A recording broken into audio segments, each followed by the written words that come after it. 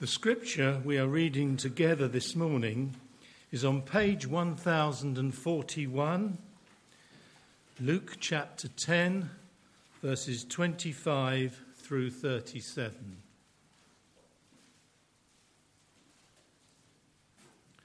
Luke 10, 25 through 37, page 1041. On one occasion, an expert in the law stood up to test Jesus. "Teacher," he asked, "what must I do to inherit eternal life?" "What is written in the law?" he replied. "How do you read it?"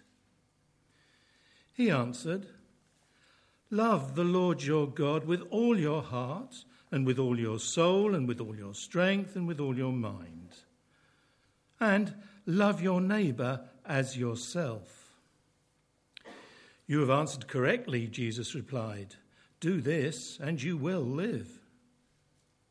But he wanted to justify himself, so he asked Jesus, And who is my neighbour?" In reply, Jesus said, "A man was going down from Jerusalem to Jericho when he was attacked by robbers. They stripped him of his clothes, beat him, and went away, leaving him half dead.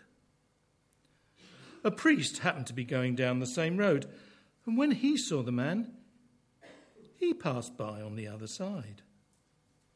So too a Levite, when he came to the place and saw him, passed by on the other side. But a Samaritan, as he travelled, came where the man was, and when he saw him, he took pity on him. He went to him and bandaged his wounds, pouring on oil and wine. Then he put the man on his own donkey, brought him to an inn, and took care of him. The next day he took out 2 denarii and gave them to the innkeeper. 'Look after him,' he said, 'and when I return, I will reimburse you for any extra expense you may have.' Which of these 3 do you think was a neighbour to the man who fell into the hands of robbers?" The expert in the law replied, "The one who had mercy on him." Jesus told him, "Go and do likewise."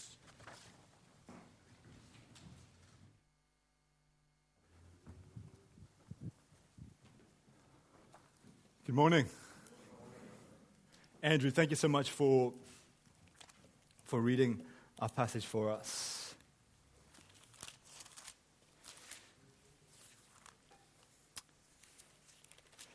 Let me pray for us as we begin. Father, we thank you so much for your word. Father, we pray that as we spend time thinking about your word this morning, we pray that you would show us Christ as we were just singing about, and cause us to rejoice and delight in him this morning. And we ask these things in Jesus' name. Amen. I have to admit that when I found out I was going to be preaching on this passage this morning, my heart sunk a little bit. And you might be wondering why. The reason is this. When you look at this passage, it seems to be suggesting that we can be saved by our own works and not by grace through faith. I think that's what it seems to be suggesting. So a man asks Jesus in verse 25, "What must I do to inherit eternal life?" To which Jesus replies in verse 26, "What is written in the law? How do you read it?" The man answered, "Love the Lord your God with all your heart and with all your soul and with all your strength and with all your mind, and love your neighbor as yourself." "You've answered correctly," Jesus replied. "Do this and you will live." It's that final sentence, do this and you will live. How do we get eternal life? By loving God and loving our neighbor. That's what it seems to be saying. Which, of course, would undermine salvation by grace through faith, wouldn't it? As evangelical Christians, that's what we believe. I mean, we had our bite-sized slot earlier, thinking about that we're saved by faith in Jesus, by God's grace, and not by our works. When I look at this passage, I'm thinking, whoa. Jesus says, do this and you will live. Do you see why I was a little bit nervous about preaching this passage? Part of me feared that I wouldn't be able to square what we see in these verses with other parts of the Bible, which teach so clearly that we're saved by grace through faith.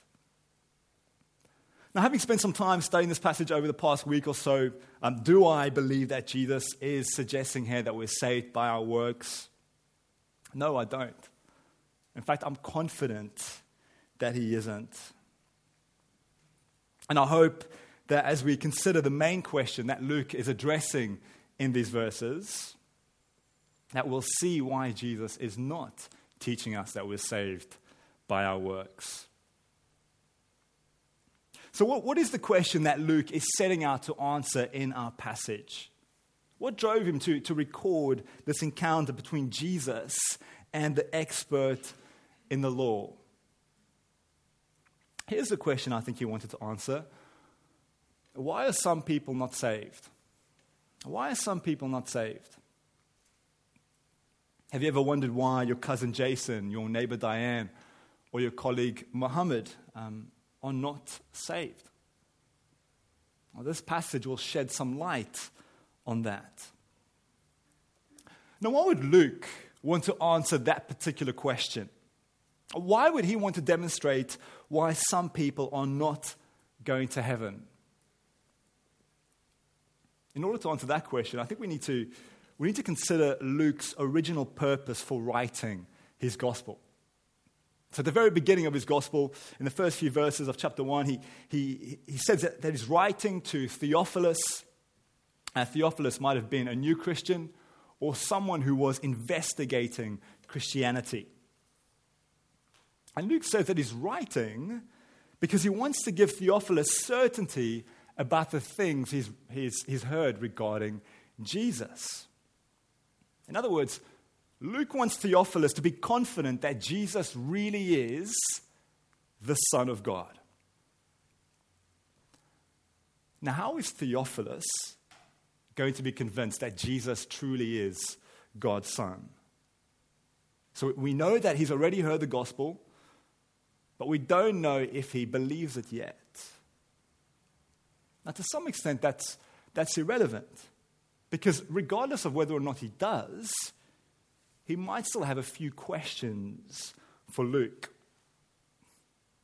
And I suspect that one of the foremost questions someone in the first century might have had would have been, if Jesus really is God's Son, why was he rejected by the religious Jewish establishment?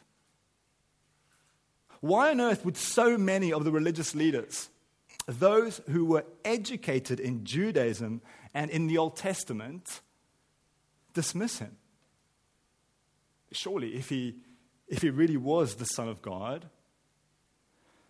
they, of all people, would have believed in him and followed him. These people knew their Old Testaments inside out. And this is the case with the man in our passage who questions Jesus. How is he described in verse 25? He's an expert in the law. This guy's a first century version of someone with a PhD in Old Testament studies. Wouldn't you expect this man to be a prime candidate for following Jesus? He knows the Old Testament messianic prophecies. He's anticipating the arrival of the Messiah. And as we look at today's passage, we'll find no evidence that this man decided to follow Jesus. In fact, all the evidence points in the opposite direction. As we consider the expert in the law in today's verses, we'll learn why many people today also don't follow Jesus and are not saved. So back to today's question, why are some people not saved? The first reason is this: people think they can save themselves. People think they can save themselves. Let's read from verse 28. "You have answered correctly," Jesus replied. "Do this, and you will live." But he wanted to justify himself, so he asked Jesus, "And who is my neighbor?" What does Jesus appear to teach that we need to do in order to have eternal life? That we need to love God, and that we need to love our neighbor as ourselves. This is what Jesus appears to be suggesting. So this man has a follow-up question: who is my neighbor?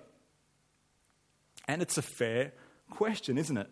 If you're saved by loving your neighbor, and you want to know who he or she is so that you can go and do it. And this man isn't so naive as to think that he can love everyone as himself, but he does think he might be capable of loving at least his neighbor as himself. He thinks that might be achievable. In short, this man thinks he can save himself by loving his neighbor. And we see this very clearly in the man's reason for asking the question. So Luke writes it down for us there in verse 29. But he wanted to justify himself. So he asked Jesus, "And who's my neighbor?" Why was this man asking Jesus the question? Because he believes that he really can justify himself. Another way you could say it is, he thinks he can prove himself to be righteous. Here's a man who thinks that the way for him to obtain righteousness is through his own good works. He thinks he's able to prove to God that he is righteous and therefore deserving of eternal life. Now, if you're familiar with Luke's gospel, alarm bells would be ringing at this point. So in chapter 5, you don't need to turn there. In chapter 5, Jesus is condemned by some religious leaders. Why? Because he hangs out, he eats and drinks with tax collectors and sinners. And they're disgusted by this. Jesus, why would you hang out with them, with sinners? To which Jesus replies, "It's not the healthy who need a doctor, but those who are ill. I've not come to call the righteous, but sinners to repentance." Who has Jesus come to call to repentance so that they may be saved? It's not the righteous, it's sinners. Now, look, this doesn't mean that Jesus here is implying that there's a category of people that exists who are inherently righteous. There is no one righteous, not even one. Both the Old Testament and the New Testament teach us that. Rather, Jesus' point is this: if you think you are righteous, you will never turn to him in repentance. Why would you? Why would you need to? You'll only turn to Jesus and follow him if you're convinced that you're a sinner. Now let's return to the expert in the law. What are we learning about him? He doesn't think he needs Jesus. He's not even really a fan of Jesus. Verse 25 says that the reason he's engaging with Jesus is to test him. This man wants Jesus to slip up, This man thinks he's perfectly okay without Jesus. He thinks he can be righteous on his own. And so he thinks he can save himself. And herein lies his main problem. And folks, this is what those who do not confess Jesus today as Lord also think. They think they can save themselves. The Muslim man thinks he can save himself by doing good works, or at least he hopes he can. He thinks he can save himself. Good work, my good deeds will outweigh my bad deeds, hopefully. And the atheist thinks they can save themselves. Now you might think, wait a minute, the atheist doesn't even believe in God. They don't even believe in life after death. And that's true. But that doesn't mean they don't think they'll be saved if they're proven wrong and God does turn out to exist. Many atheists think they'll go to heaven if there is such a thing. The comedian Ricky Gervais, who's very open about his atheism, wrote a blog post several years ago highlighting how, despite being an atheist, he'd never broken any of the 10 Commandments. So he writes commandment number 1, you shall have no other gods before me. And then under it he writes, I definitely do not. Excellent. I get 1 point. And then he writes commandment number 2, you shall not make for yourself a carved image. And then says, tick, another point to me. And he proceeds to do this for all of the 10 Commandments. And then he says, I make that 10 out of 10. Not bad for an atheist. How did you do?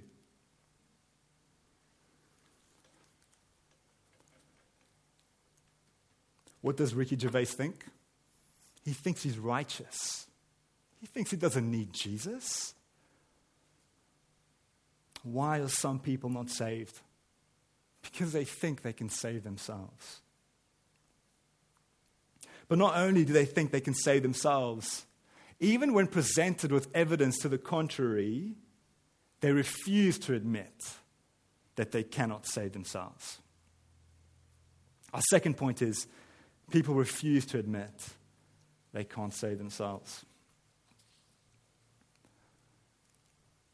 It's one thing to believe you can save yourself when your capacity to do it has never been challenged.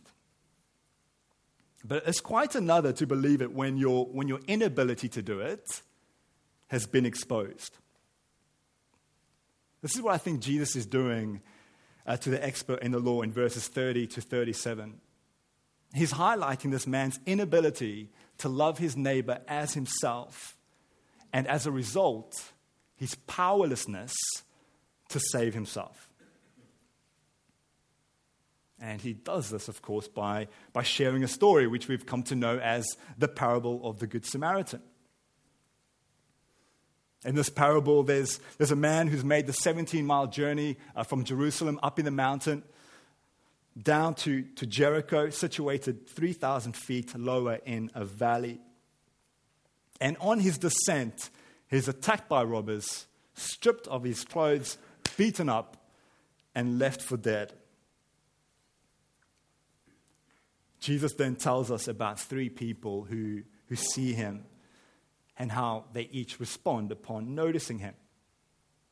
There's a priest, a Levite, and a Samaritan, which would have sounded odd to the listeners. If I told you an Englishman, an Irishman, and a Portuguese man went to a pub, what would stick out in that sentence? The Portuguese man, right? You know how the story usually goes. An Englishman, an Irishman, and a Scotsman or a Welshman went to a pub. And trust me, it's not because Portuguese men don't like going to pubs. It's how the story goes. And similarly, when Jews would tell stories, it would often begin a priest, a Levite, and an Israelite. The Israelite represented the layperson, whereas the priests and the Levites, although also Israelites, of course, they had particular spiritual responsibilities. They had religious authority, which the lay Israelite didn't. Now, oftentimes in these stories, what would happen is the lay Israelite would be portrayed as the hero. But notice who Jesus makes the parable's hero. It's not an Israelite. It's a Samaritan. And as many of you know, the Israelites hated the Samaritans. They would call them half-breeds because their ancestors, who were Jews, had intermarried non-Jews.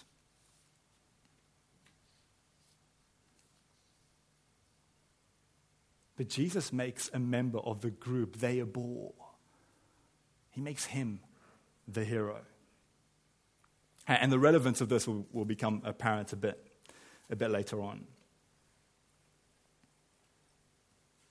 Now, what did both the priest and the Levite in the parable do while walking and seeing the half-dead man lying on the ground? They ignored him. They crossed the road so as to avoid him, pretending not to see him. But look at how the Samaritan treats him. Verse 33. But a Samaritan, as he traveled, came where the man was, and when he saw him, he took pity on him. He went to him and bandaged his wounds, pouring on oil and wine. Then he put the man on his own donkey, brought him to an inn, and took care of him. The next day he took out 2 denarii and gave them to the innkeeper. Look after him, he said, and when I return, I'll reimburse you for any extra expense you may have. What does the Samaritan do? He pulls out all the stops to help the stranger. Stopping to help would have meant putting his own life in danger because he too could be attacked. And not only does he then go on to disinfect and bandage the man's wounds, he also takes him to an inn, pays for the accommodation, and then tells the innkeeper, hey, look, whatever extra expenses he incurs, put it on my tab, and I'll pay for it all when I get back. Folks, who loves like this? Do you know anyone who loves strangers like this? And I don't just mean, can you think of people who've shown the occasional act of love or of altruism towards a stranger? Of course you can think of examples of that. I mean, do you know anyone who always loves people, even strangers, to this degree?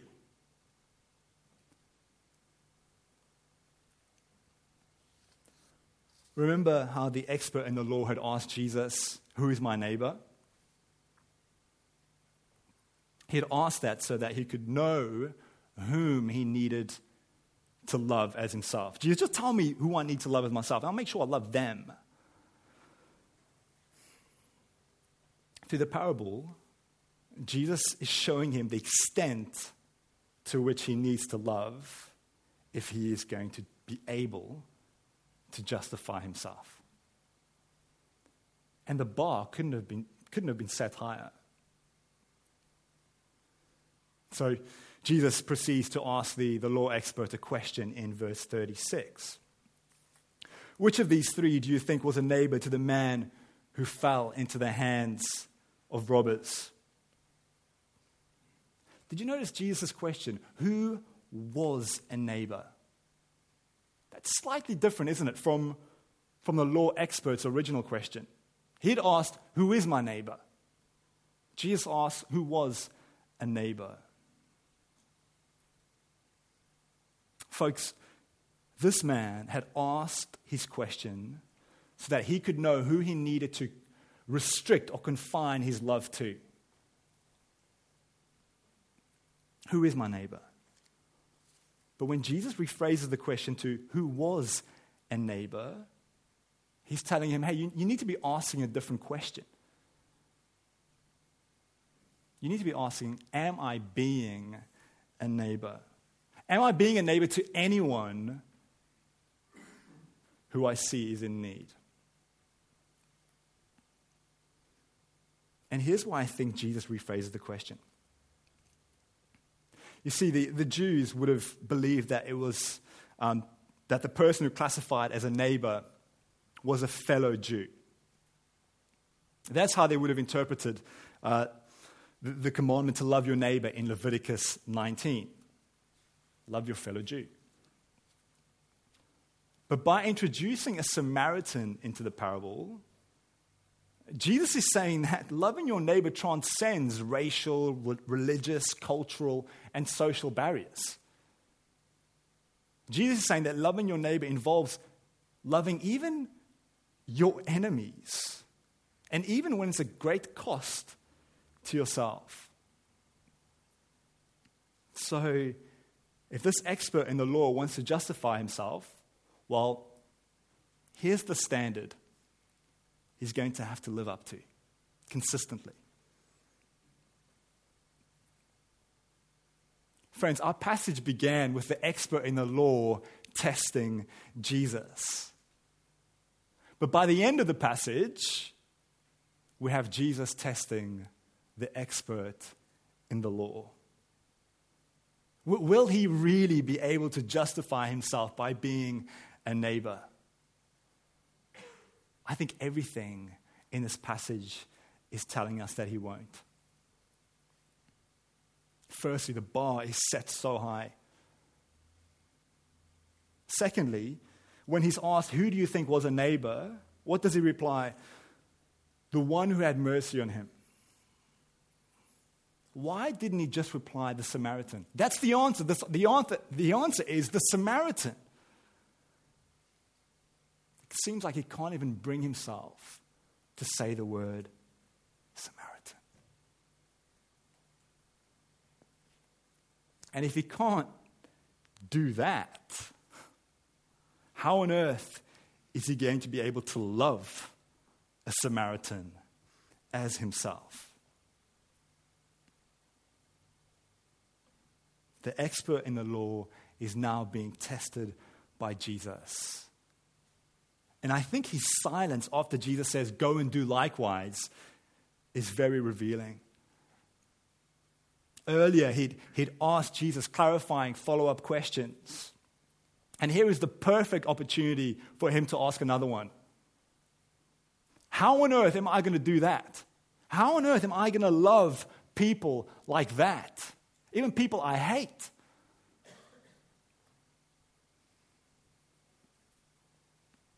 It seems like this man thinks he really can save himself. He doesn't admit that he can't. Friends, the only way we can be saved is if we realize that we cannot save ourselves and admit that we need God to save us. Jesus came to save not the righteous, but sinners. And this is why we learn in chapter 9 that he resolutely sets out for Jerusalem, where he will die on a cross, doing it to rescue helpless sinners like you and me. Brothers and sisters, this passage isn't teaching that we can be saved by our works. It's teaching just how much we need Jesus to save us. So will we admit that we need him? If we think that we can save ourselves and refuse to admit that we can't, we cannot be saved. But if we admit that we can't save ourselves and we trust in Jesus as our Savior, well, then we can be confident that God will save us. Later on in Luke's Gospel, Jesus says, it's easier for a camel to go through the eye of a needle than for someone who is rich to enter the kingdom of God. So do you know what question people ask him when he says that? They ask him the question any of us would have asked him, who then can be saved? To which Jesus replies, what is impossible with man is possible with God. Folks, salvation is humanly impossible. We cannot save ourselves. God is the one who makes salvation possible. And he does so through the cross as Jesus dies there. We're saved not by our works, but by grace through faith, as we learned earlier on in our bite-sized slot, which I loved, and it just complements the sermon so well. Now, just to end our sermon, I suspect some of you might be thinking, well, if this passage isn't about teaching us to love God and love our neighbor, should we not bother with that? Of course we should aim to love God and love our neighbor. We should do those things as Christians. But let's never think that doing that is what is going to save us. Because you and I will always do that imperfectly. We are saved by grace through faith because Jesus has been so kind to us to go to the cross for us. Let's pray.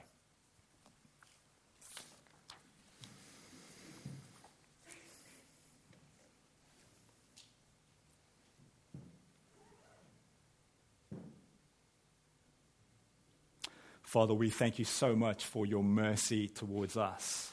Thank you so much that Jesus went to Jerusalem, to the cross for our sake so that we could be saved. Father, we pray that you would cause our hearts to rejoice in this truth, in your kindness towards us, in Jesus' love for us.